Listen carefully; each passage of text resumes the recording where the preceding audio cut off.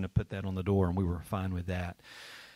This Wednesday, reminder, there was an advertisement, I guess, or a screen something on the screen to promote this as a reminder for announcements, and that is this Wednesday, pool play date at the Groves. That is going to be from 11 a.m. to 2 p.m. Just a reminder, this is not a drop-off and go, so it's not, needs to be said, probably, so if you want to do that, that is to come and to fellowship and just let the kids enjoy some fun in the sun along with yourself and just to have a good time. That's from 11 to 2. As far as food is concerned, bring a picnic-type lunch for yourself, for your family, and so that you can do that. You don't have to do that if you don't want to, but that is, if you're going to eat food, you're going to have to bring it yourself. Again, not a drop-off thing. This is a adult, bring your child, stay, and then leave with your child. For those of you who are MC leaders, we will be doing an MC leader meeting mid-July. We don't have a date solidified for that, but we're definitely going to do that, so just kind of heads up there. Also a reminder that MCs are not meeting the month of July. Take a little bit break is what we normally do. Take a break during that time. July is also very, very busy for a lot of families, going on vacation and stuff like that. Family coming, family going. So sometimes it's just easier to take a little bit of a break. If your group should choose to get together and have a meal or go somewhere, do something, play disc golf, whatever, by all means, do that.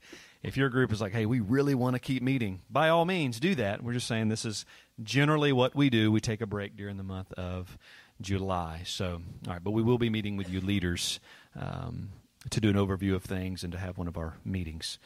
Also, women's meeting, 6:30 on the 27th, which I believe is next Sunday. Yeah, so that's the 27th, 6:30 meeting here. Final announcement is we still need volunteers for the renewal program through Miracle Hill for their meal prep, which is all we can really do right now. Again, as was announced a few weeks ago, we're looking forward to being able to interact with these women, especially our ladies, being able to get in the facility and have Bible studies with these women and things of that nature. And men, we'll serve and do as we can, whatever's permissible in that ministry. But one way that we can serve is by signing up to help do the meal prep. If any of you, I have not, but I've watched enough shows that if you've ever worked in a kitchen or done anything like that, it takes a good bit, to feed any amount of people. So if you'll sign up for that, do that. My family arrived back last night about 6:30 after a 10-hour trip back home with only, with 4 kids in the van, but it somehow felt like 40. You ever had one of those trips where it's like, let me do a head count here. We have gathered some children along the way. The volume is just intense, but we're back. We very much missed being here. I know we only missed one Sunday, but we were gone for 10 days, and just it's a long time. It's a long time. My boss sent me Facebook messages. You need to come back to work. He needs me those 2 days a week, I guess. So anyway, but we're glad to be back. We definitely missed it. Anytime we're out, we just kind of feel out of place. A lot of places I feel out of place, but that's okay. So let's read, as our call to worship, Psalm 139. O Lord, you have searched me and have known me. You know when I sit down and when I rise up. You discern my thoughts from afar. You search out my path and my lying down and are acquainted with all my ways. Even before a word is on my tongue, behold, O Lord, you know it altogether. You hem me in behind and before, and lay your hand upon me. Such knowledge is too wonderful for me. It is high. I cannot attain it. Where shall I go from your spirit? Oh, where shall I flee from your presence? If I ascend to heaven, you are there. If I make my bed in Sheol, you are there. If I take the wings of the morning and dwell in the uttermost part of the sea, even there your hand shall lead me, and your right hand shall hold me. If I say, surely the darkness shall cover me, and the light about me be night, even the darkness is not dark to you. The night is bright as the day, for darkness is a light with you. For you formed my inward parts, you knitted me together in my mother's womb. I praise you, for I am fearfully and wonderfully made. Wonderful are your works, my soul knows it very well. My frame was not hidden from you. When I was being made in secret, intricately woven in the depths of the earth, your eyes saw my unformed substance. In your book were written, every one of them, the days that were formed for me, when as yet there was none of them. How precious to me are your thoughts, O God! How vast is the sum of them!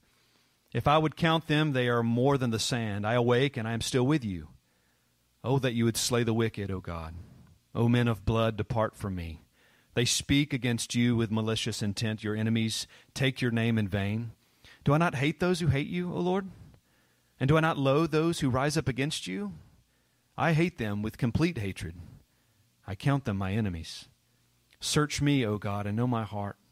Try me and know my thoughts, and see if there be any grievous way in me, and lead me in the way everlasting. Let's pray.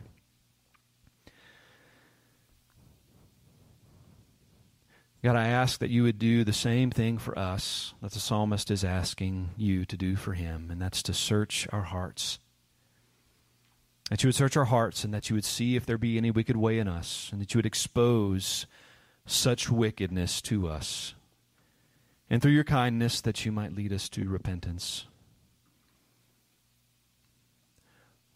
Lord, that in addition to being reconciled to you salvifically, Lord, that we might be reconciled to you in the sense that we are repenters. As followers of Christ, we deny ourselves. Lord, give us the strength to deny ourselves daily, to take up our cross and to follow you. Lord, give us the eyes to see and the heart to discern those areas in our life that we need to deny ourselves of. Help us to see those things. Lord, I pray that you would give us an intolerable hatred for sin that we covet, that we hold so dear. The sins that entangle us, the sins that we run to, the sins that we justify. We pray that you would search us and expose us to those dark recesses that your word is able to cut through as joint and marrow. Lord, and that your light would expose those things, and that your light will infiltrate us. Lord, and bring us into the fellowship that you desire for us, the fellowship that you will delight in. Lord, give us hearts that are contrite. Make us humble before you. Father, I pray as the psalmist prays as well, Lord, as the enemies encamp around him, as he speaks of his hatred for them. I don't quite understand all of that.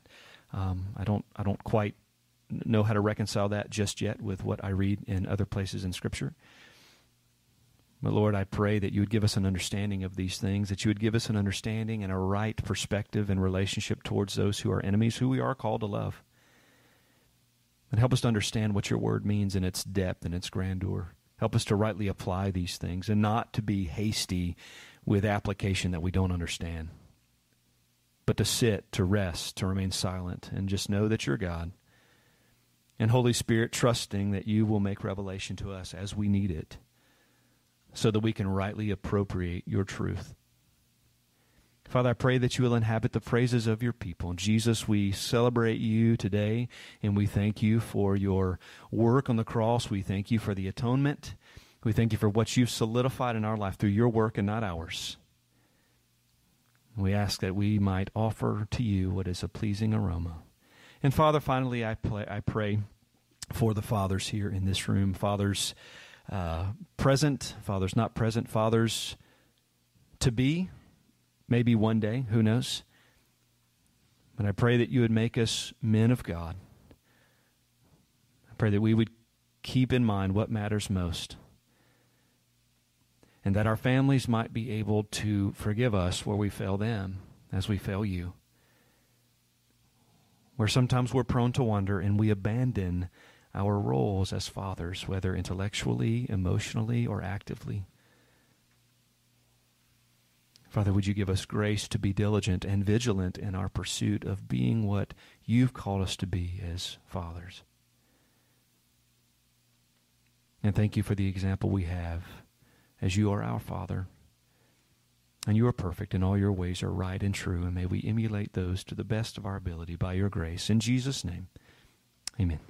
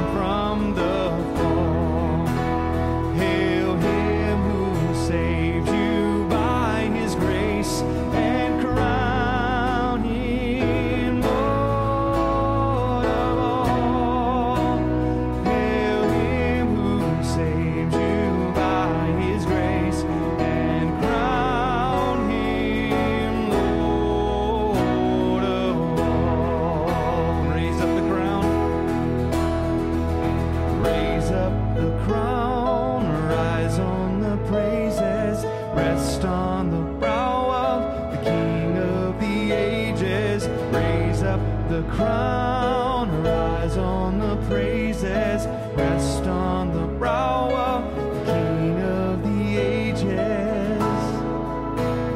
Oh, that with yonder sacred throng we at his feet may fall, we'll join the everlasting song and crown him Lord of all.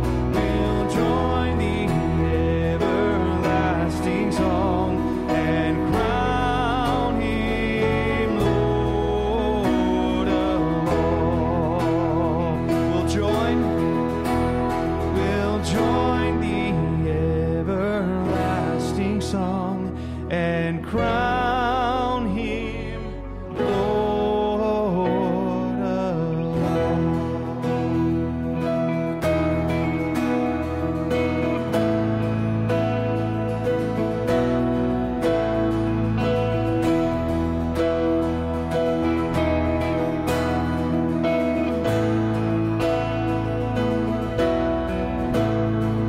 Who is this King of glory that pursues me with his love and haunts me with each hearing of his softly spoken words? My conscience a reminder of his grace in which to stand. Who is this King of glory who offers it to me?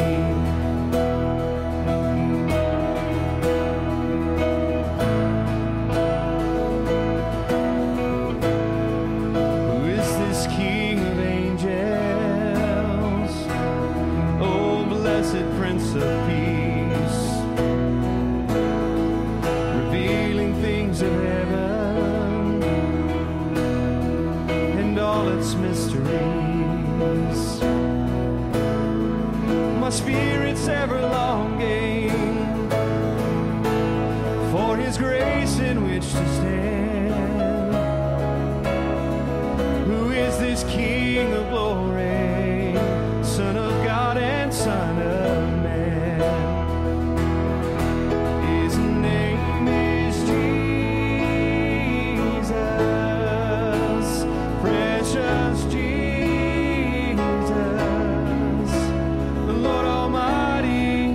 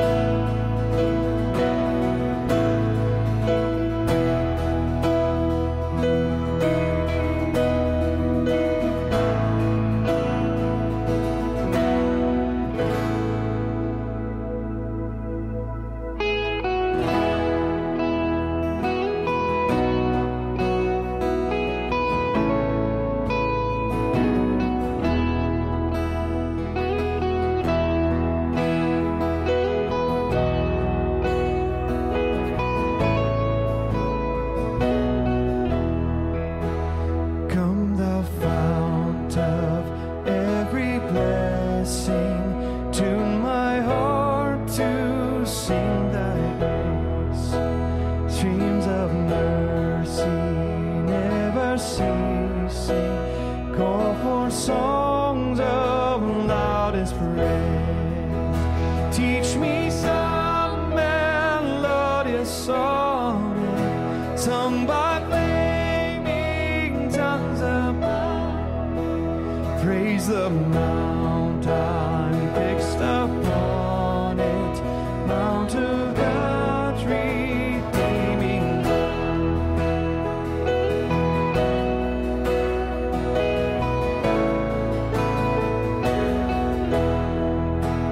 Here I raise mine Ebenezer, hither by thy help I come, and I hope by thy good pleasure safely to arrive at home. Jesus sought me when a stranger, wandering from the fold of God, he to rescue me from danger interposed his precious blood.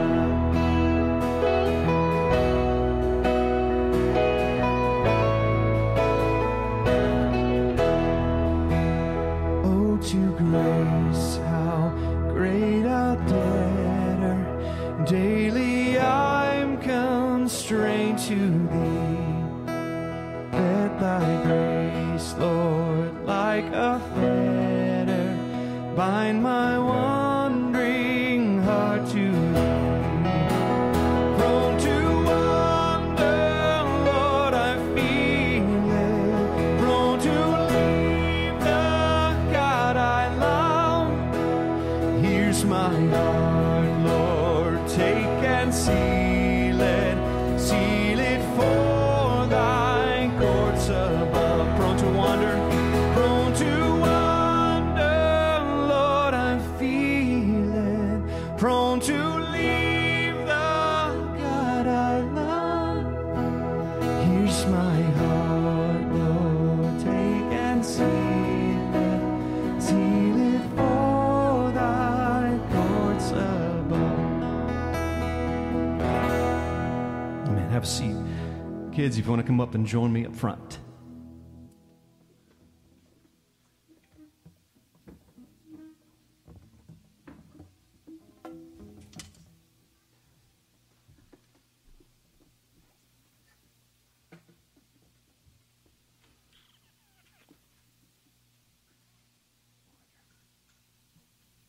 It's okay.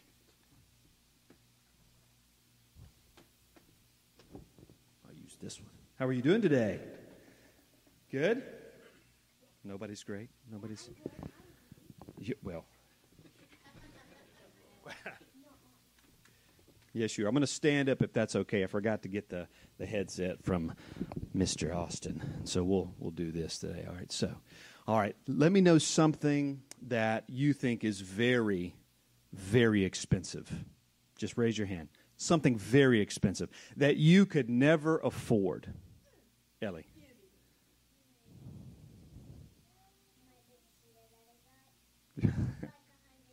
Whoa. All right. Let's go a little bit higher. Okay, $100 big cheetah, which I think I've seen. It's pretty cool. Something about your obsession with cheetahs that is really interesting. Marley. An elephant. What do you think an elephant might cost alive? As much as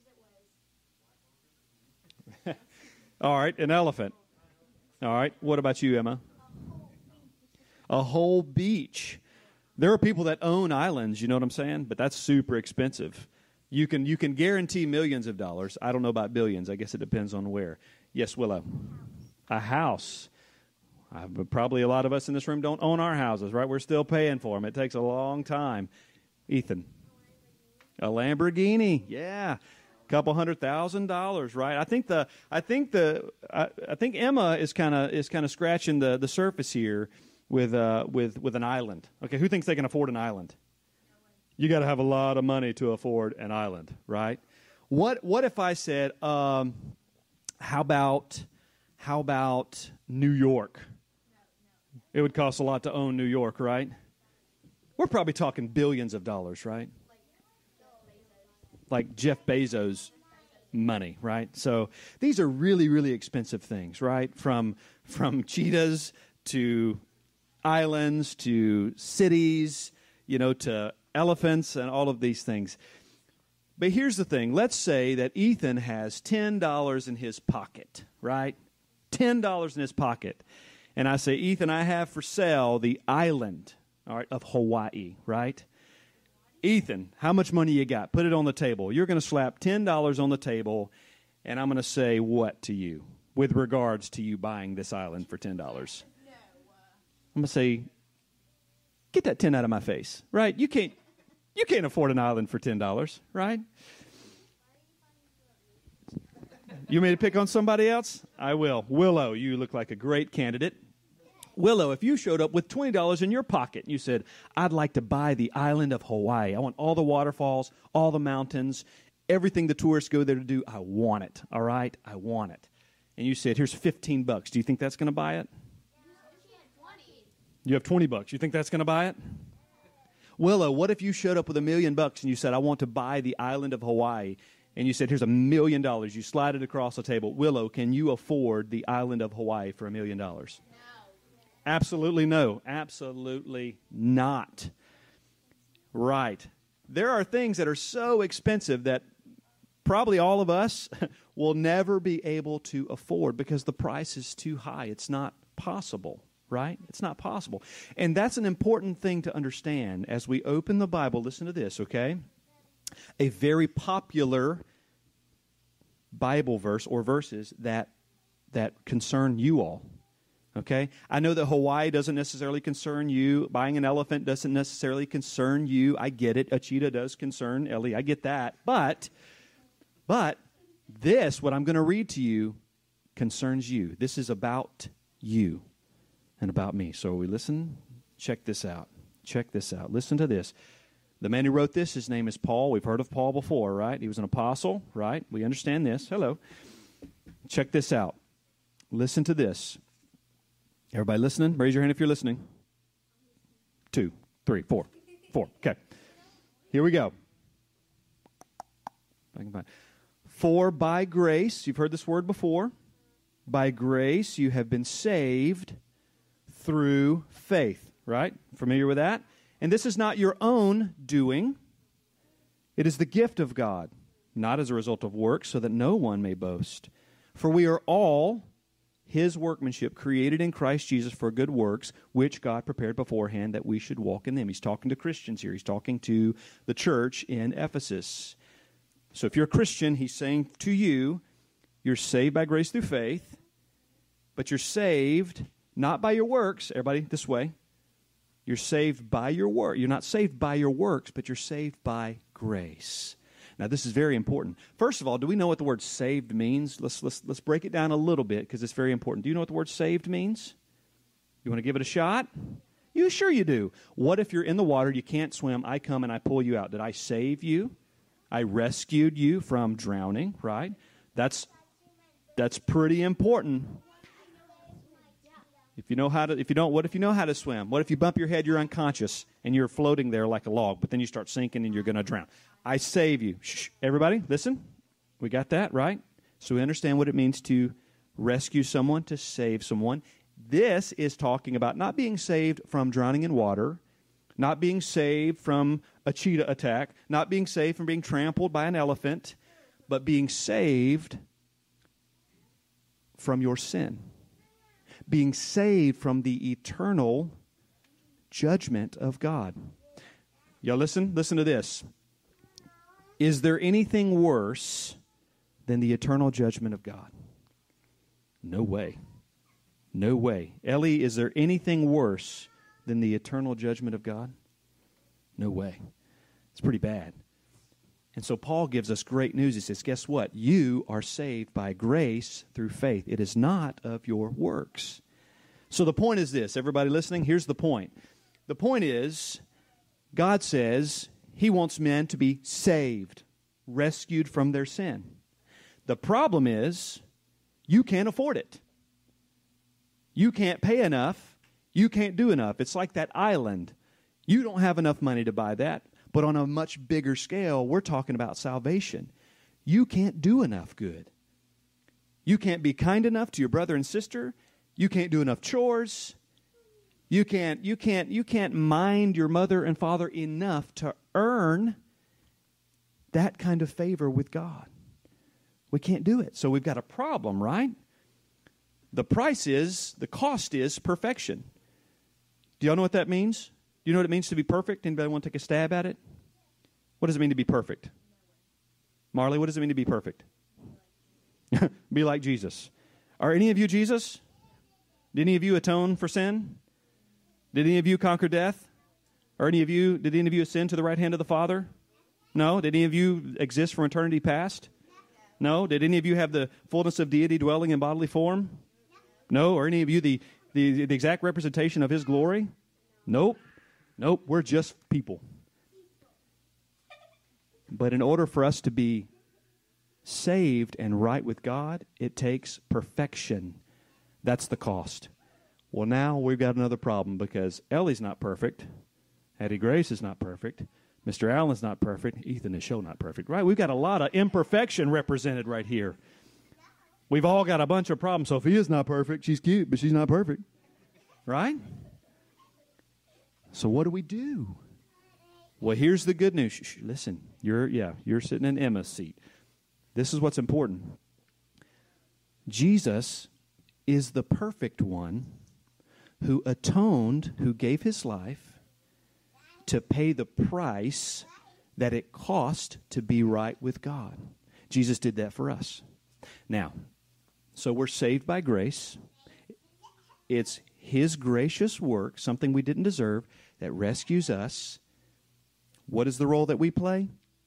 Faith. We have faith. We trust. We trust Christ. We didn't do anything for it. That faith is even given to you, by the way. It's a gift, right? It's an awesome thing. So we know we're not saved by works, right? We can't earn it. Jesus earned it, right? So here's the next question, and the final question is this. All right, you did good on the first half. Here's the second little section. So what are works for? I mean, works are important, but they don't save you. Works don't help you with your sin. So what do works do? What does God expect of us? Layla, do you know? Do you know what God expects of us? Anybody? I know you got tons of answers. Let me help you with this, all right? Listen to this, and we'll close. Listen to this. It says, so you're saved by grace through faith. It is not your own doing, not your work. You couldn't afford it. You couldn't do enough. You couldn't pay enough. Jesus did, because He's perfect, and He is enough. It is the gift of God, not a result of works, so that no one may boast. For we are His workmanship, created in Christ Jesus for, listen, everybody look.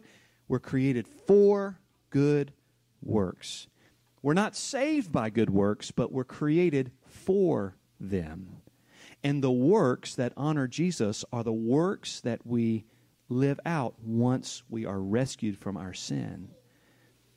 So everything that you do as a follower of Jesus, that's a work unto the glory of God, is honorable to God.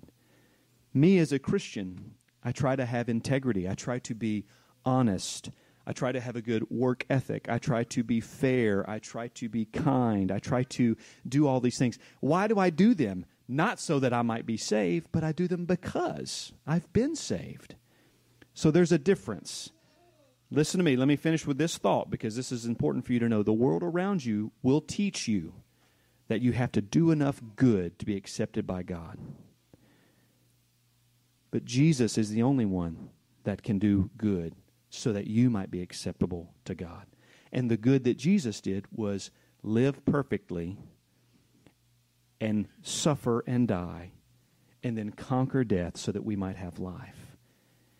Now the result of that, upon our faith, is that we are given the gift of life in Christ Jesus, and we live for Him. Those are where our good works matter. Our works don't matter to save us, but they do matter to show that we have actually been saved. Okay? Let's pray, and then you can be dismissed with Miss Sarah back there. All right? Let's pray. Father, I pray that you would take these truths and that you would communicate them to these young hearts and these young minds. Father, I pray that we might, even as adults, have a more robust understanding of how the gospel works and how it's applied in terms of grace and faith and works. Lord, I think even as believers, Lord, we lean on our works a lot of times to hope for some kind of favor with God. But I pray that you'd spare us from that kind of theology. Lord, that we might understand that we have eternal favor with God because of what Jesus has done. And our works are not so that we may curry that favor, but that we might honor Christ with our life that he purchased through his. In Jesus' name we pray. Amen.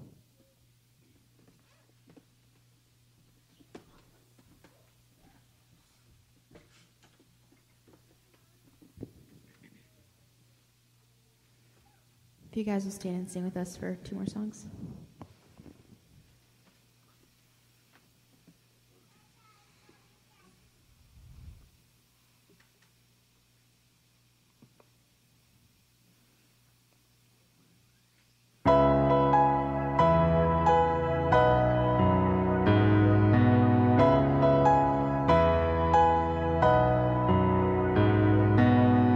Oh, the mercy our God has shown to those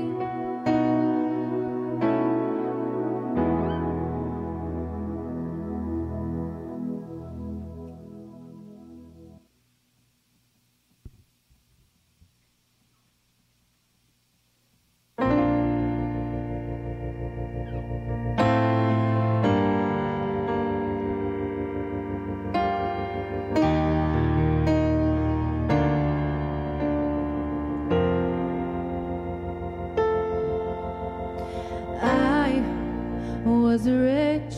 I remember who I was. I was lost, I was blind, I was running out of time. Sin separated, the breach was far too wide. But from the far side of the chasm, you held me in your sight. So you made a way across the great divide, left behind heaven's throne to build it here inside. And there at the cross, you paid the debt I owed, broke my chains, freed my soul. For the first time I had hope. Thank you, Jesus, for the blood applied. Thank you, Jesus, it has washed me white. Thank you, Jesus, you have saved my life, brought me from the darkness into glorious light.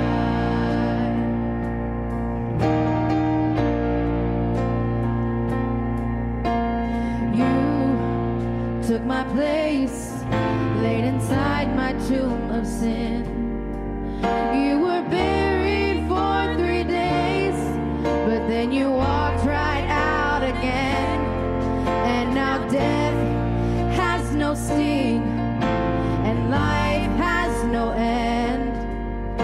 For I have been transformed by the blood of the Lamb. Thank you, Jesus, for the blood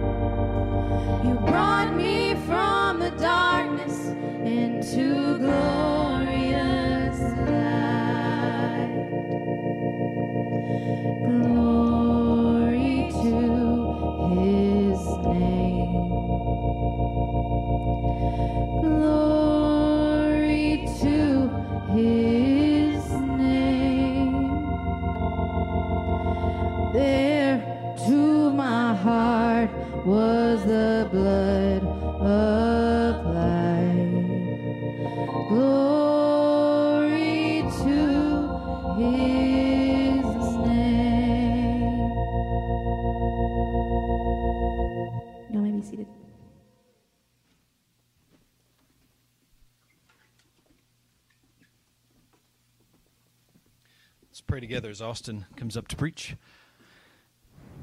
Father, we ask that you would give us great grace to receive your word today. Father, that we might make right application of it. Lord, I pray that you would give Austin the grace, Lord, to be able to stand here as your spokesman, to sit under your word and before us, Lord, behind what has been known as the sacred desk for years and years. Lord, as we have opportunity to open and to offer your words of life. And Father, I pray that you would just allow us to have a worshipful experience, Lord, as we subject ourselves to your word. Lord, we believe it. We don't understand it always, and we definitely misapply it sometimes. Help us to understand it. Holy Spirit, make it clear to us. Jesus, help us to have great delight in your word, to take great delight in its power and its reality and its life. And Lord, I ask that you would bless us as we sit under it. In Jesus' name, amen.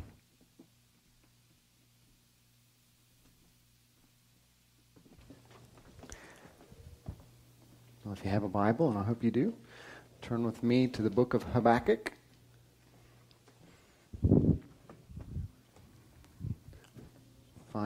Find Matthew in the New Testament and go backwards. Just a few books, and you'll find Habakkuk there. There.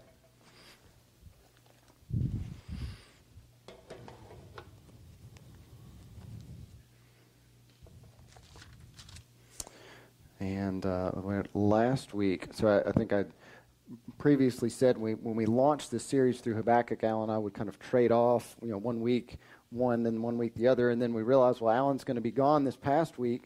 I preached last week, Alan was gone this past week, and just given the dynamics of things, it made sense for me to preach a second week. So that's why I'm up here instead of Alan. So we're in Habakkuk chapter 2. We'll be in verses 6 through 20. Last week, we covered just a few verses and got to really dive into those, and I'll kind of summarize those and bring everybody up to speed on that in a minute. But this week, we're going to be covering a much broader section. We're going to be covering verses 6 through 20. So let's read those now, and I'll open us with prayer. Habakkuk 2:6. Will not all these take up a taunt song against him, even mockery and insinuations against him, and say, woe to him who increases what is not his? For how long? And makes himself rich with loans. Will not your creditors rise up suddenly, and those who collect from you awaken? Indeed, you will become plunder for them, because you have looted many nations. All the remainder of the peoples will loot you. Because of human bloodshed and violence done to the land, to the town and all its inhabitants. Woe to him who gets evil gain for his house, to put his nest on high, to be delivered from the hand of calamity.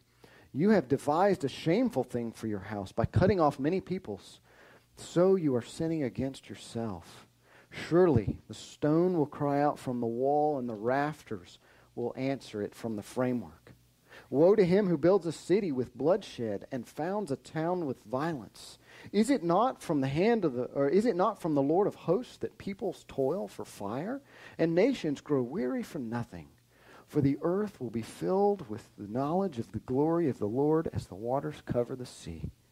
Woe to you who make your neighbors drink, who mix your venom even to make them drunk, so as to look on their nakedness. You will be filled with disgrace rather than honor. Now you yourselves drink and expose your own nakedness. The cup of the Lord's right hand will come around to you, and utter disgrace will come upon your glory. For the violence done to Lebanon will overwhelm you, and the devastation of its beasts by which you terrified them, because of human bloodshed and violence done to the land, to the town, and all its inhabitants. What profit is the idol when its maker has carved it, or an image, a teacher of falsehood? For its maker trusts in his own handiwork, when he fashions speechless idols. Woe to him who says to a piece of wood, awake, to a mute stone, arise. And is that your teacher? Behold, it is overlaid with gold and silver, and yet there is no breath at all inside it. But the Lord is in his holy temple. Let all the earth be silent before him. Let's pray. Like as we come to your word, as we come to this point in our study in Habakkuk, and Lord, we're faced with warnings. May we never see ourselves as so lofty that we're beyond the warnings and they don't apply to us. But may they also never crush us. May they drive us to the foot of the cross to see Jesus high and lifted up. And as we sang recently, may we see his blood applied. And the sign overhead that says, therefore there is now no condemnation for those who are in Christ Jesus. So Father, I pray as we look at your word this morning, Father, would you humble any proud hearts that are here this morning? Any inklings of pride, any areas where, Father, we are looking toward ourselves and our own righteousness and boasting more in a God fashioned in our own image rather than you. Father, would you bring conviction and then quickly bring faith? Father, would you strengthen our hearts this morning that we may walk in a firm foundation of faith in the midst of a frustrating world. Father, would you keep me tethered to the text? There's so much here, so much that we could discuss. I've got an objective, got a place that we need to get to. So, Father, keep me tethered to what you have shown me. It's in Jesus' name I pray. Amen. Well, obviously we have a lot to cover, a lot of ground, so I'm going to dive straight into this. But if you're visiting with us, or if you've missed a week, or if you're like me and you're suffering from just the natural aging process of being forgetful, let me summarize kind of where we are. So we started a study of Habakkuk. Habakkuk writes, and he's writing from Judah. Okay, from Judah. Israel has already fallen to the Assyrians. He's writing from Judah, and Judah, the people of Judah have forsaken God. They've collected religious theology from these other nations, and they have jettisoned essentially God's law, and they've turned away from Him. And so God and Habakkuk is seeing this, and he's writing, and he's crying out to the Lord. He's been doing this for a long time. Lord, how long? How long until you're going to bring justice? How long until you fix this? And God responds to him in a vision and says, I'm going to raise up the Chaldeans, that fearful and dreaded people, and I'm going to discipline Judah. And the Chaldeans eventually become the Babylonians, and they conquer Judah, and in the course of 3 sieges, lay waste to Jerusalem, destroy the temple, and cart off the people of God into exile. Okay, this happens later after Habakkuk. So Habakkuk hears this prophecy. He writes it, he records it, and then he poses another question to God. Okay, well, God, I'm struggling with this because, here we are, we're your covenant people. Okay, we're pretty bad, but we're not as bad as them. And so struggling with this, you're going to use this more wicked people in order to punish us, and we're a less wicked people. How does this work? How are you going to be covenantally faithful, when this people is going to be like fishermen who worship their nets, and they just drag their nets throughout all of these cities, all these towns, all these places, and they just rape the land. And Lord, how does that work? And God answers him, be patient. Be patient. And he answers him really in one sentence, which is what we looked at last week. He says, behold, as for the proud one, his soul is not right within him, but the righteous will live by faith. So Habakkuk, step back and think about this from my perspective. Who is the one who is deserving of my judgment, the one who is proud? He makes a moral statement. The proud one, his soul is not upright within him. He is not morally righteous in my sight. Why? Because he looks within himself for righteousness. And we talked about that last week and how pride can manifest itself like a tumor, right? Sometimes a tumor's on the outside, it's just under the surface, and it's very clear, and it deforms the body, and it's very obvious this is the problem that's wrong. Sometimes pride manifests itself like that, and it's very, very clear and obvious. More often than not, though, It's like the tumor that's deep down within. It's growing, it's metastasizing, it's getting worse, it's festering, and you can see the effects of it, but unless you do the deep surgical digging, you don't know what the source is. That's how pride works. He says the proud is not right within him, but the righteous will live by faith. And what he doesn't mean is that the morally pure, as if we could obtain that. He says the one who is justified. And last week I made the argument that what he's saying to Habakkuk is on the same grounds of the manner in which Abraham was justified. Remember Genesis, Abraham was justified. He believed God and it was reckoned to him as righteousness. That's a parallel passage with Habakkuk 2:4. And so God is just laying out this, that no one is justified in the sight of God by their own works. No one is good enough. Nobody has the moral high ground. Only those who are justified by faith live by faith and are right with God. So that was the point of last week. This week we get to the point where God kind of pulls back the curtain and he says, I've got 5 charges against the proud heart. So that's where we are this morning. 5 warnings for the proud heart. So what I want to do is, like I said, we've got a lot to work through. So here's the way I want to look at this. I'm going to give some kind of preliminary overarching statements that I think will help bring clarity to what we're looking at. Because as you read through this, I'm sure, especially if this is kind of your first reading of it, it's like, okay, what in the world is going on here? How do I understand this? Help me out. Okay, so let me help give you a framework for how to understand this, okay? And then I'm going to hit each of those 5 warnings, and we're going to look at the woe, which is the warning. Okay, we're going to look at the threat that's given and the reason. And then I'm going to make a brief application. Okay, and it is Father's Day. Happy Father's Day.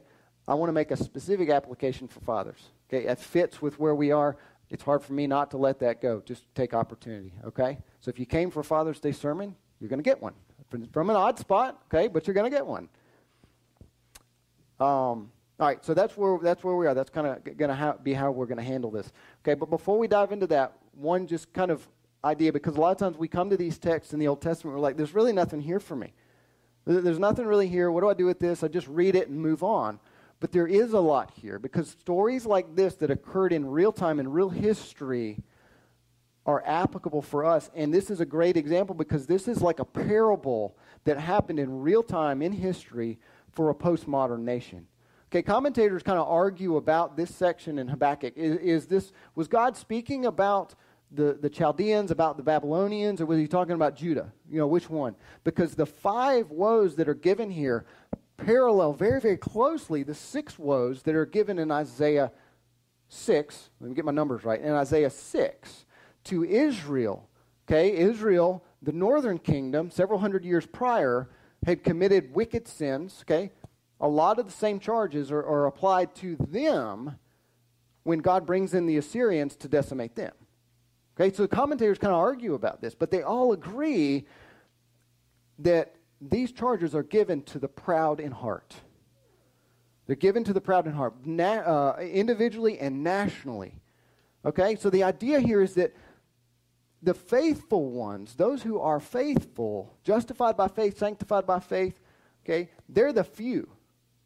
They're the few. Okay, get this. You've got the nation of Judah, a religious people, boasting in their religiosity, and yet they know nothing of God. They have jettisoned him as he is and as he has demonstrated himself to be. But they're going to boast in their religiosity. We're a better, morally religious people. And yet you have the Babylonians who are just wicked and godless. And so they look at one another, we're better than you. We hold the moral high ground, whatever. But neither is true. God says, the faithful, those who live by faith are the ones who live. And the idea there is that's the few. So we shouldn't come to this and think, if I align on this one side or align on that one side, I'm good. We should really stand here and humble and go, this is something I should pay really, really close attention to. Okay? Neither nation was looking to God and trusting in his ways and his promises. Consequently, they were looking elsewhere to false gods for help and affirmation. And they abused power and resources in order to gain glory, security, and happiness. This only resulted in shame, violence, and despair. I mentioned that this is a parable for a postmodern nation because it's not much of a stretch to take a glance out across the landscape of our culture and see a great parallel. Right? When you look at how pervasive identity politics are, virtue signaling, dishonoring people in the name of God without any regard for God and His grace and what He's given to us in Christ, rampant rise in violence, murder of the unborn children, total freedom expression of sexual expression or identity. You know, the idea that I can be me and you don't have anything to say about who I am, whatever I want to do. It's not hard to see a parallel between the conflict in our nation between different ideologies. Where does the Christian stand? What does it mean to be faithful to God in the midst of this frustrating world? Well, here we find God has a warning for any people who look to themselves for righteousness. He says, beware, the very thing that you pursue will turn around and consume you. So as we come to texts like this, it warrants our pausing and looking at them and reflecting on them because there's a great lesson that God has for us to learn. All right, so let me give you a few just bracket preliminary marks. That was meant to get your attention, so hopefully you're clued in and not in what we're going to look at this morning. So let me give you some framework here for how to look at this.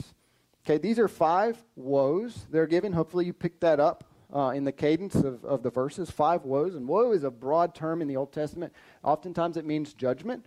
It can also be used to draw attention to something in particular, kind of like a ha or hey, look at this.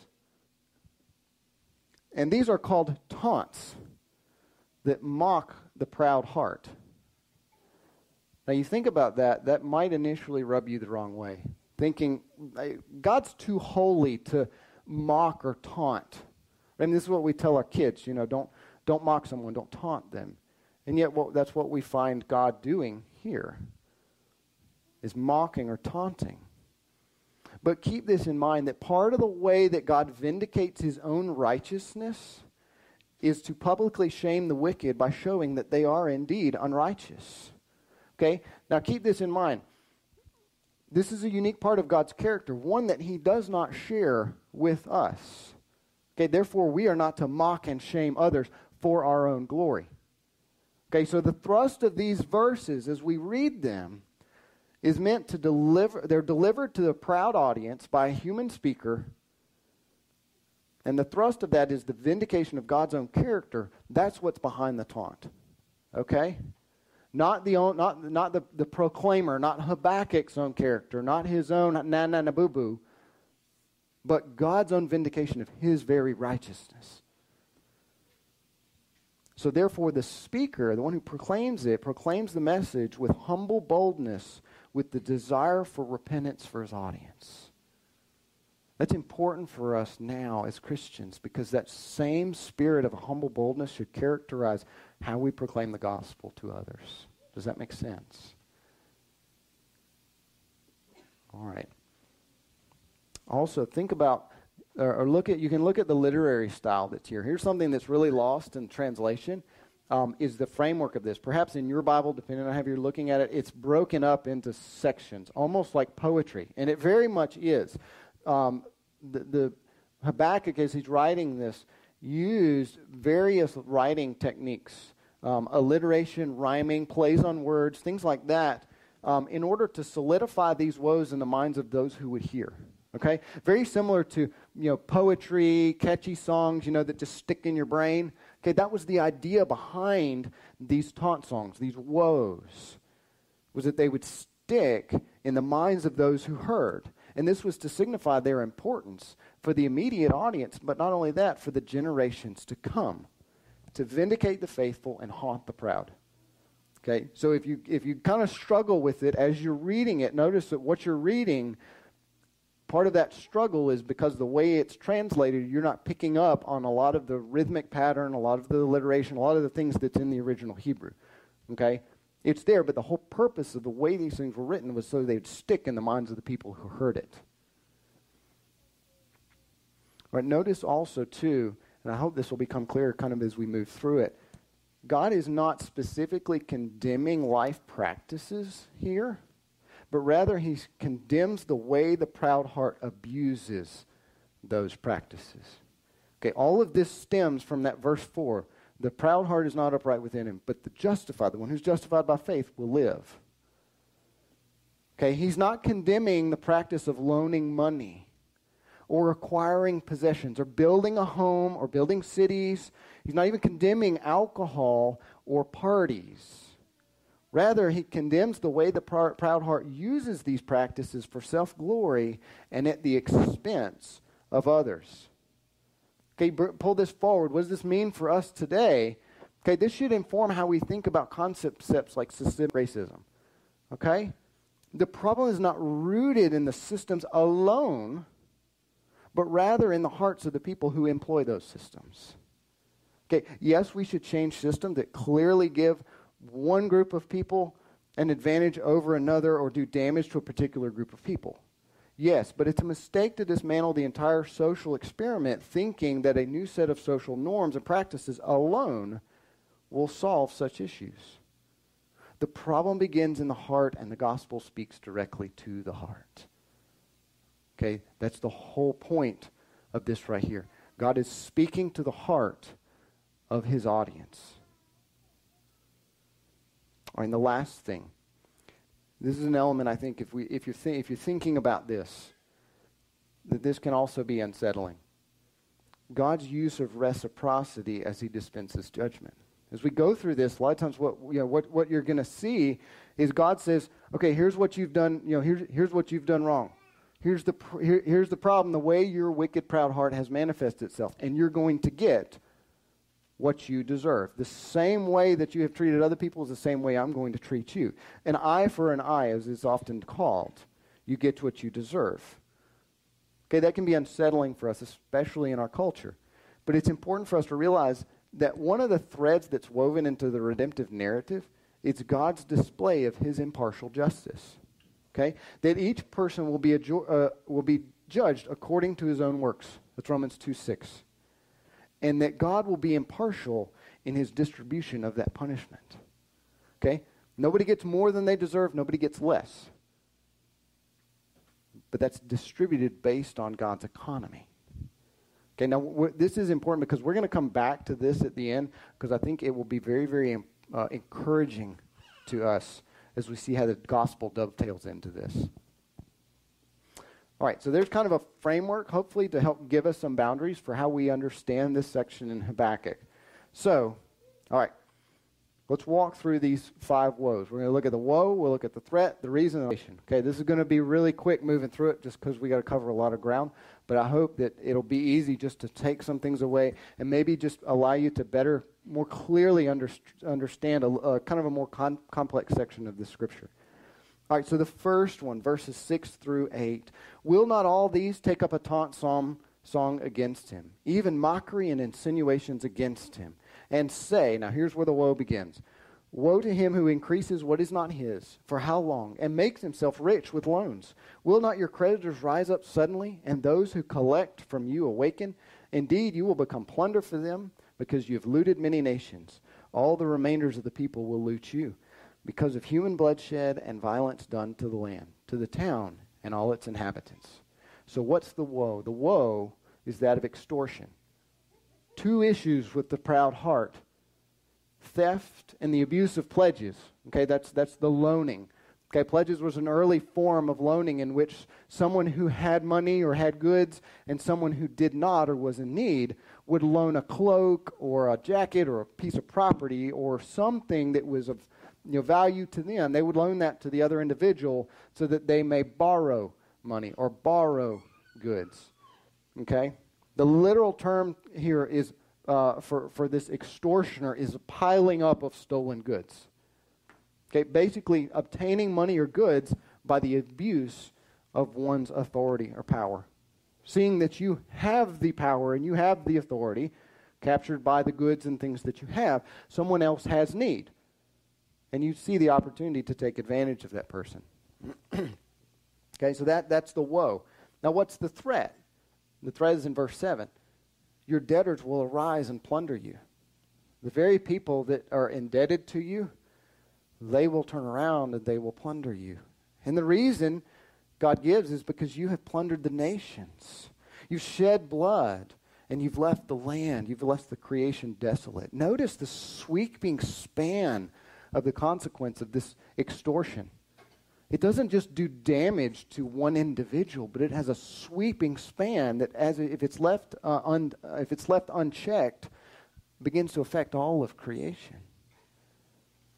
And what do we do with this? How do we make application? It's a warning about making your wealth or making your living by unjust practices that dishonor your fellow man by taking advantage of him. And doing so will incur God's judgment. That we ought to practice, as Scripture says, just weights and just balances. Gain your living by honest means without destroying the livelihood of others. And that we should always keep in mind that whatever means you use to acquire life, if it's money, possessions, property, you'll receive the same treatment when God comes to collect, because God is the final collector. Let me make a specific application to fathers. Fathers, let me encourage you to practice fair trade in your jobs and in your home with anyone who's around you. Consider how your actions, especially when you have authority and power, whether that's great or small, and if you're a father, you have that. But practice just balances and just weights. Honor the dignity of others as you execute that power and that authority. So the first woe is the woe of extortion. The second is like it, but it's more specific to the home. It's the idol of possessions at the expense of people. Verse 9, woe to him who gets evil gain for his house, to put his nest on high, to be delivered from the hand of calamity. You've devised a shameful thing for your house by cutting off many peoples. So you are sinning against yourself. Surely the stone will cry out from the wall, and the rafter will answer it from the framework. So what's the woe? The woe is building a house. Okay, that's anything fortune, a power structure, any means of personal security through unjust gain. Okay, that's when it talks about putting a nest on high, right? Where does an eagle build its nest? In the tallest, highest trees. It's secure up there. That's the picture. It's the idea. Is I'm going to use whatever means necessary in order to procure security for myself. And the picture of that is a strong, sturdy house, strong, sturdy fortune, strong and sturdy power structure, whatever that means is. And it's by unjust gain. That literally means an evil cut. Okay, it was a practice that occurred with clothing and textile. You know, someone bought X amount of feet, let's say, or X amount of, however much. And the person who had the cloth would cut it short. Okay, I mean, how many people are going to roll that out and see exactly how much? No, they trust the person whom they're buying from. They cut it short. All right, and therefore they were cheating their customer. And this became an idiom for making profits by cheating or even through violence. Now, what's interesting is this specific practice was loathed in the Old Testament by the Old Testament leaders. It's explicitly prohibited by God. And yet here God applies this. He takes what he specifically tells the nation not to do, Israel, Judah, what he tells them not to do, and he applies it to the broader global broader global landscape. Okay? It should tell us that nations are not judged by their own moral standards, but God's. Therefore, it's the responsibility of his covenant people to advocate for his standards in the midst of a culture that diverges from those standards. Now, what's the threat? The threat is shame and death. Now, the very security they were trying to build would testify against them and bring shame, and thus securing their destruction. Right? That's what he says when the rafters will cry out against them. And the reason, because you've cut off many people, literally you have plotted the ruin of many people by cheating them. How do we make application of this? Christian, beware the trap that materialism sets. Is it makes you feel invincible. Yes, if I only have enough stuff, if I only have enough money in my bank account, if I only have enough whatever this is, I'll set my nest on high. It gives the false sense of security that you're untouchable by calamity or even divine judgment. And we should be wise and recognize there's a relationship between stuff and people. That when stuff becomes our idol, we destroy others. We rob them of their time, their earnings, their dignity. We're literally planning their demise. Notice in verse 11 when he says that the rafters, the stones will cry out from the wall, the rafters will answer from the framework. That the wickedness in this home was so rampant, even though it looked sturdy and good on the outside, the wickedness that was inside it was so rampant that the very timbers on which the home was built would cry out for justice.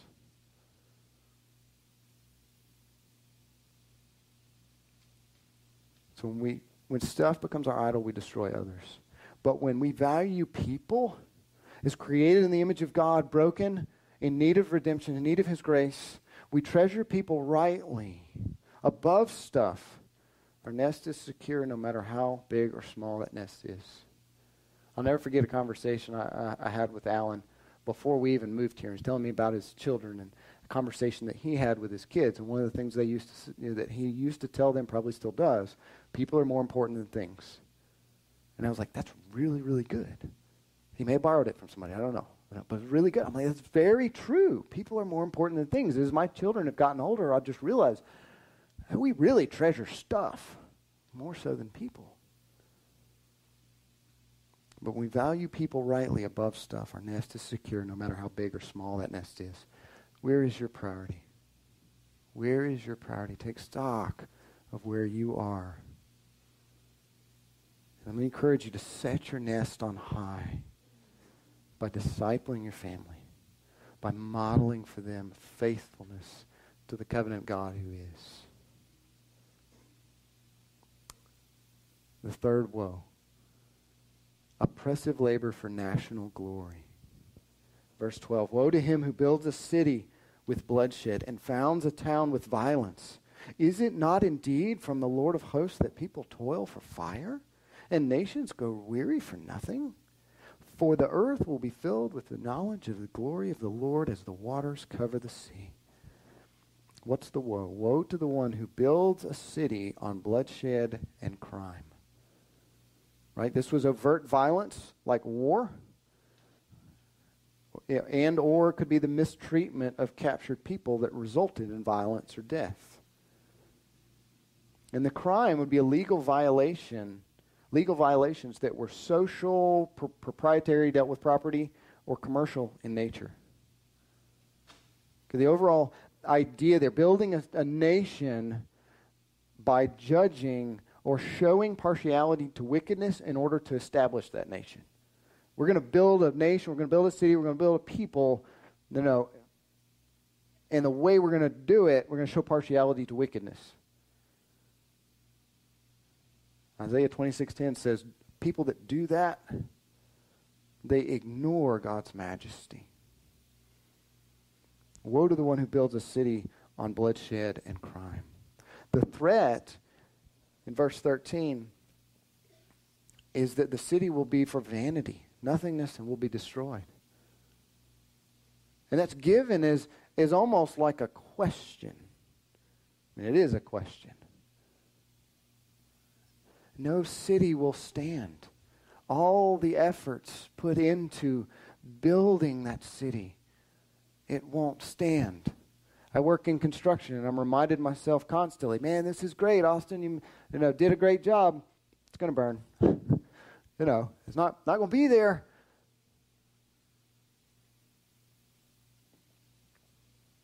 The city will be for vanity and nothingness and will be destroyed. And what's the reason? The reason is because the whole earth will be full of the glory of God. the whole purpose. The people look at the city and say, this is for our glory, this is for our exaltation. Think about Babylon. Look how great we are in this city. This is a little place. God looks beyond that and goes, no, my purpose in all of history and all of what I'm building is that the whole earth will be filled with the knowledge of the glory of God. Okay, let's footnote that for a minute. Or let's footnote something here. And go back to that idea of why are we here? Why do passages like this in the Old Testament matter? Because it'd be easy to look at this and go, well, this only applies to Habakkuk, and it's all just history. There's really nothing there because everything that's talked about here happens right there. So maybe it's a little bit of a parable. We can make some moral teaching, but that's really it. But look at that verse. He says, for the earth will be filled with the knowledge of the glory of the Lord as the waters cover the sea. Okay, that's given in two other places in the Old Testament, in Numbers and Isaiah. It's a promise. That didn't happen when Judah was destroyed. That didn't happen when Babylon was destroyed. This is a future promise that doesn't come true until much, much later beyond us.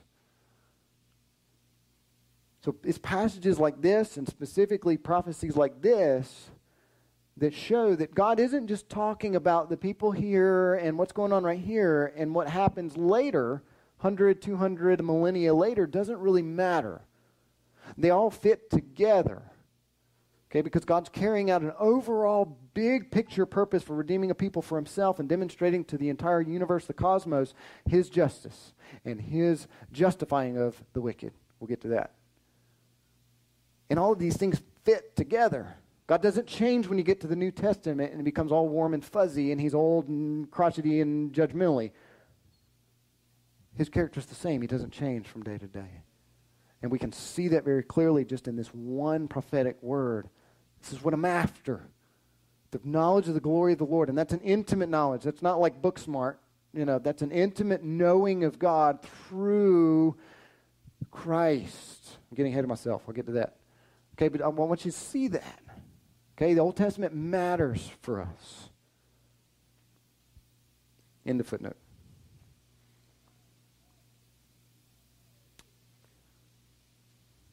So the woe to the one who builds a city on bloodshed and crime. And the thread is all that work's going to be for vanity and nothingness. Why? Because God's got a bigger picture. He's got a bigger picture. The whole earth will be filled with the knowledge of the glory of God. So what's our application? Beware of making national glory preeminent. Beware that there's a lot of talk in our culture right now about pride in America on all different sides. Political, moral, you name it. Everybody's proud to be an American. We must be careful about making that preeminent. And one of the telltale signs that this is happening is that you'll use whatever means are necessary in order to establish that nation. The means will justify the end. Can you see how that mindset and that proud heart can lead to violence very quickly and very easily? And crime. The temporary nature of any human enterprise ought to deeply humble and direct our efforts to establish society. Now, fathers, let me challenge you. What kingdom has preeminence in your life? What are you modeling in your family? What you say about your nation, how you live your life, how you conduct yourself, gives testimony to what kingdom has preeminence. It's not to say that this nation doesn't matter, but the way in which it matters stands in contrast to the greater kingdom of God that he's building. Fourth one. Drunkenness to shame. Verse 15, woe to you who make your neighbors drink, who mix in your venom even to make them drunk, so as to look on their nakedness.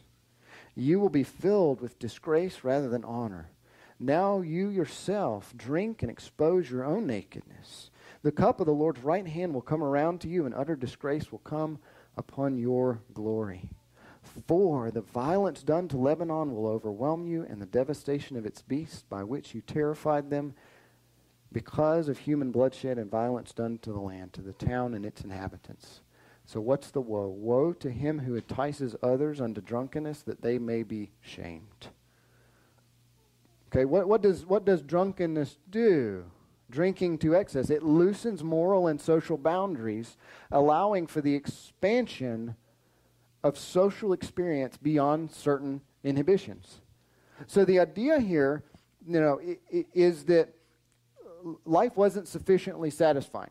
Okay, the Babylonians were known for their drunken parties, and we could put adjectives in there that I won't use because there are children present, but you get the idea. Okay, they were known for this. The emphasis and the idea, life wasn't sufficiently satisfying as it was. I mean, with the extortion that's going on, right, with the building of nests on high by taking advantage and cheating other people, violence, all of these things, they added to this throwing drunken parties. And in doing so, laughing at one another when those inhibitions fell. Right? What does that do? It raises the esteem of the one who sees himself as superior. Look at that fool. You see what they're doing? Makes me feel better about myself. Causing shame upon someone else because you are superior. Seeing yourself as superior. That's the woe. What's the threat? The threat is that he will be filled with shame rather than the glory he seeks. It's a play on words. It says to drink.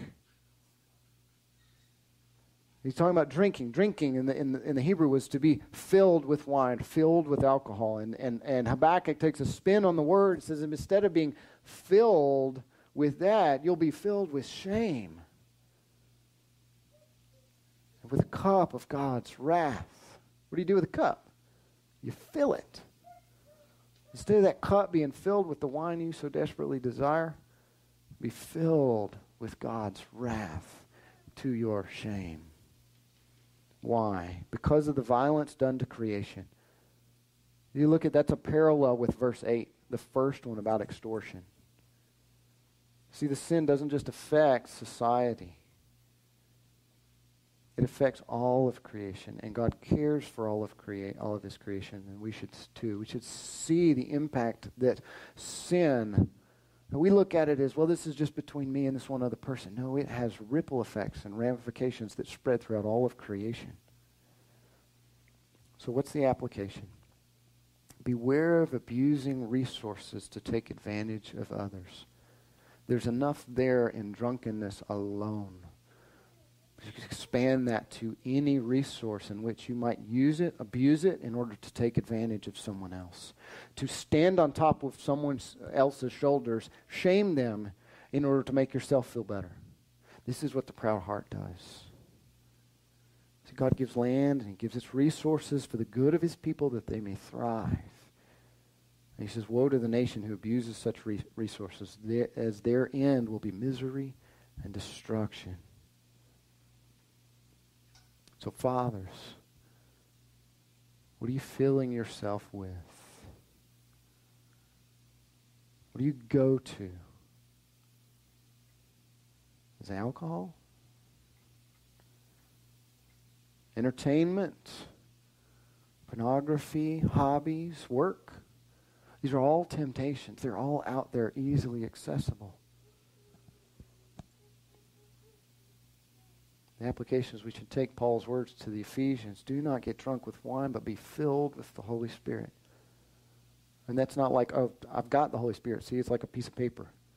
Paul says, continually be filled with the Holy Spirit, seeking the Holy Spirit, because your sinful nature, the old self, wages war against Him.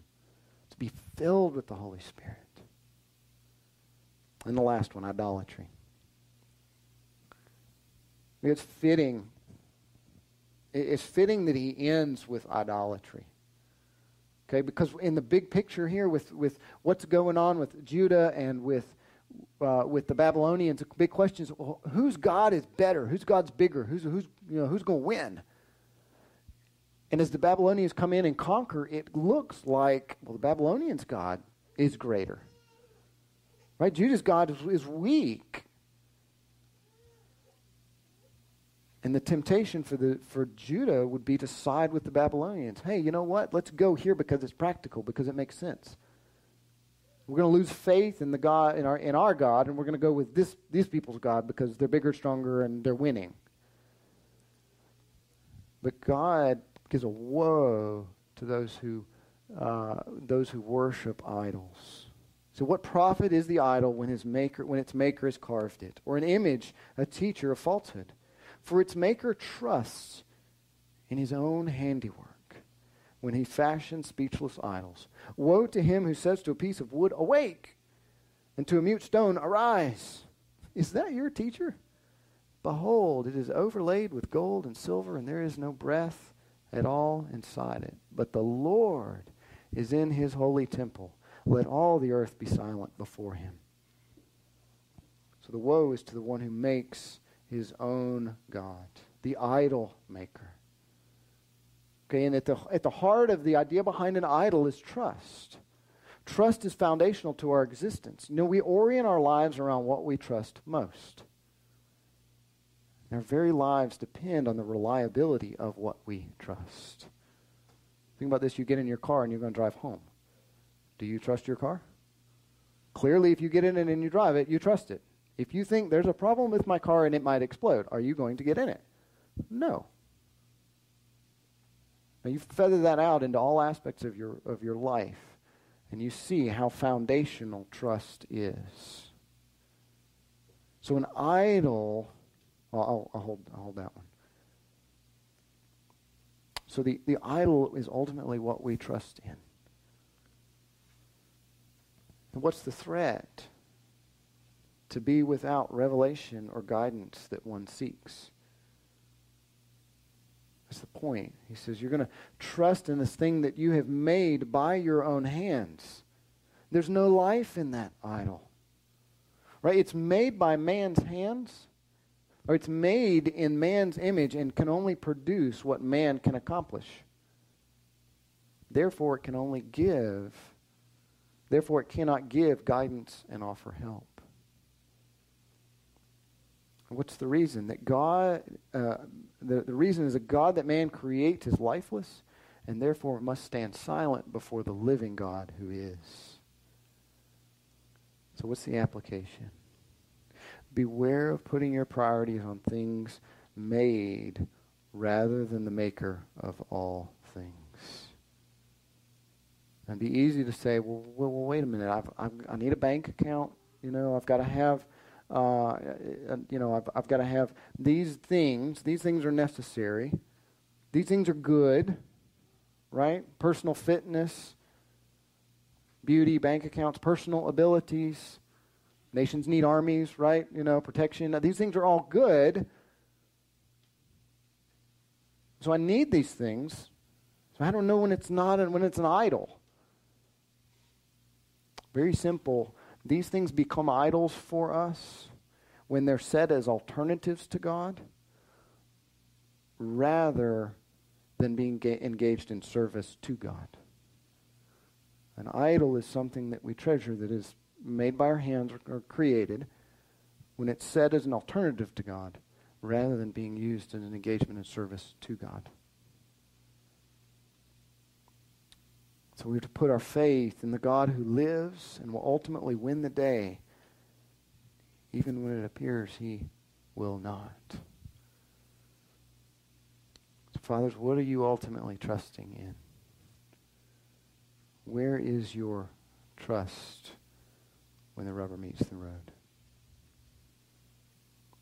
So there's our 5 woes, 5 challenges to the proud heart. Now, these are not comprehensive at all. It's a sampling of what does it look like when the proud heart has its way, when God removes his hand of grace, or at least detracts it to a distance. He says, but the Lord is in his holy temple. It's not just the temple in Jerusalem, it's the heavenly throne. Let all the earth be silent before him. So we see in these warnings that God will demonstrate himself as as just. And I think if we're honest with ourselves, we look at these woes and we say, you know, these are true of me if I am honest with myself. Maybe not all of them, maybe not in their fullest capacity. But we can easily look at this and if we're honest, I think say, yeah, I've been given the opportunity to cheat someone and I've done it. Doesn't matter how much, right? Doesn't matter if you take 10 cents or $1 million, it's still cheating.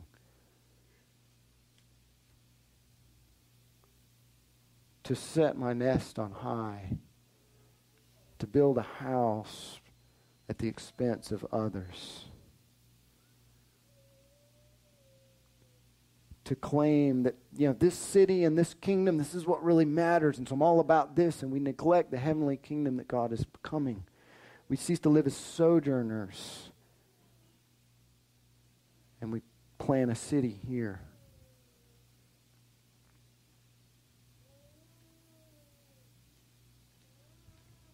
That we're prone to shame others.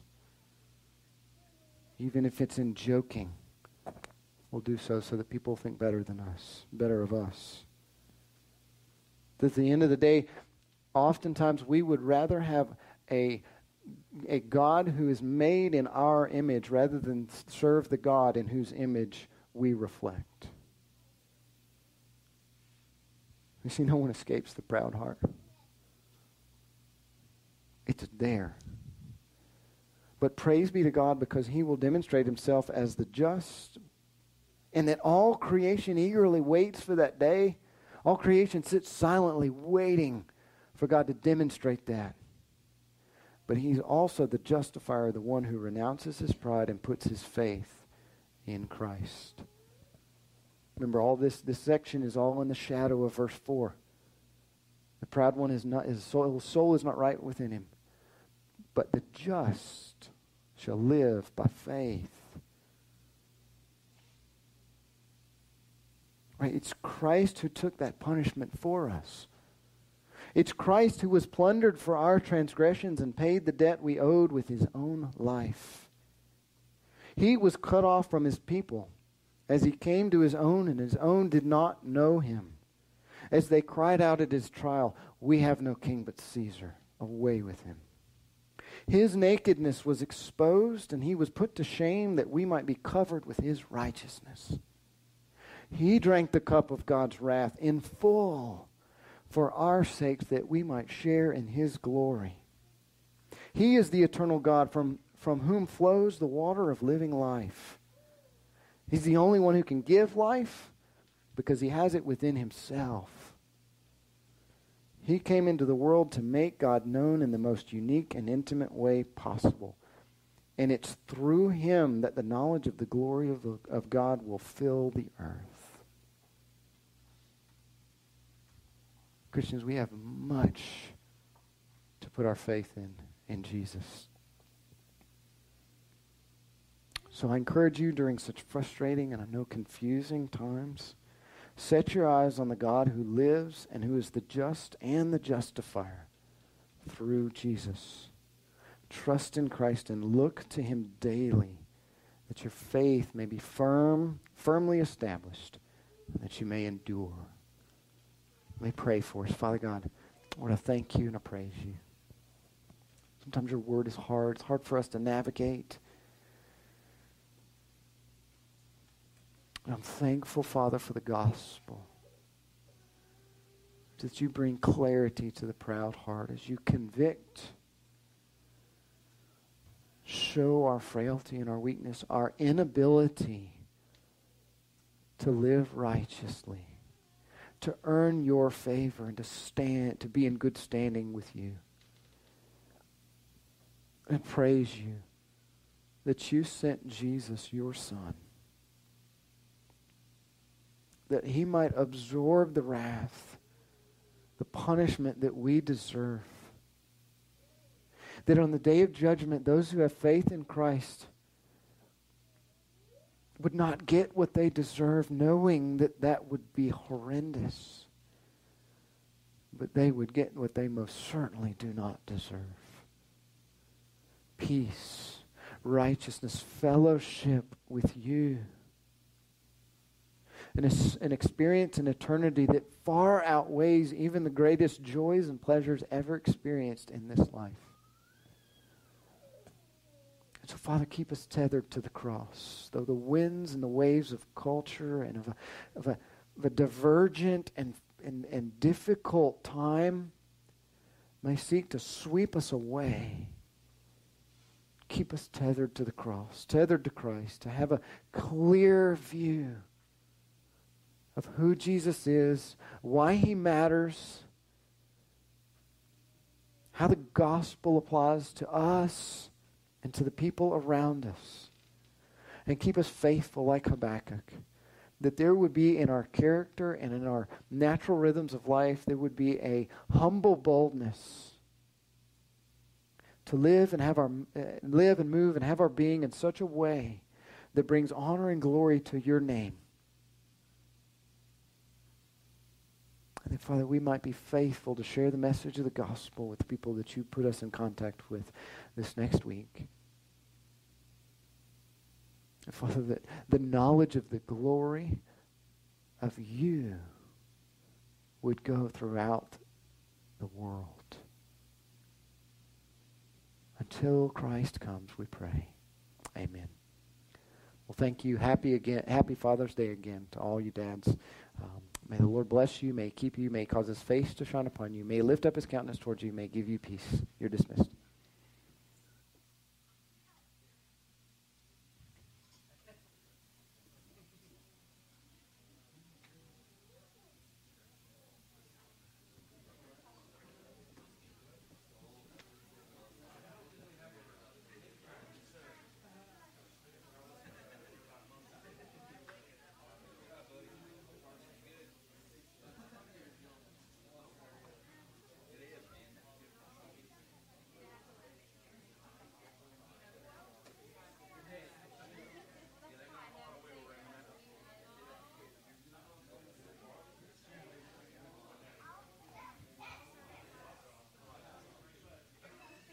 Your hidden glory in creation, now revealed in you are Christ. What a beautiful name it is. What a beautiful name it is. The name of Jesus Christ, my King. What a beautiful name.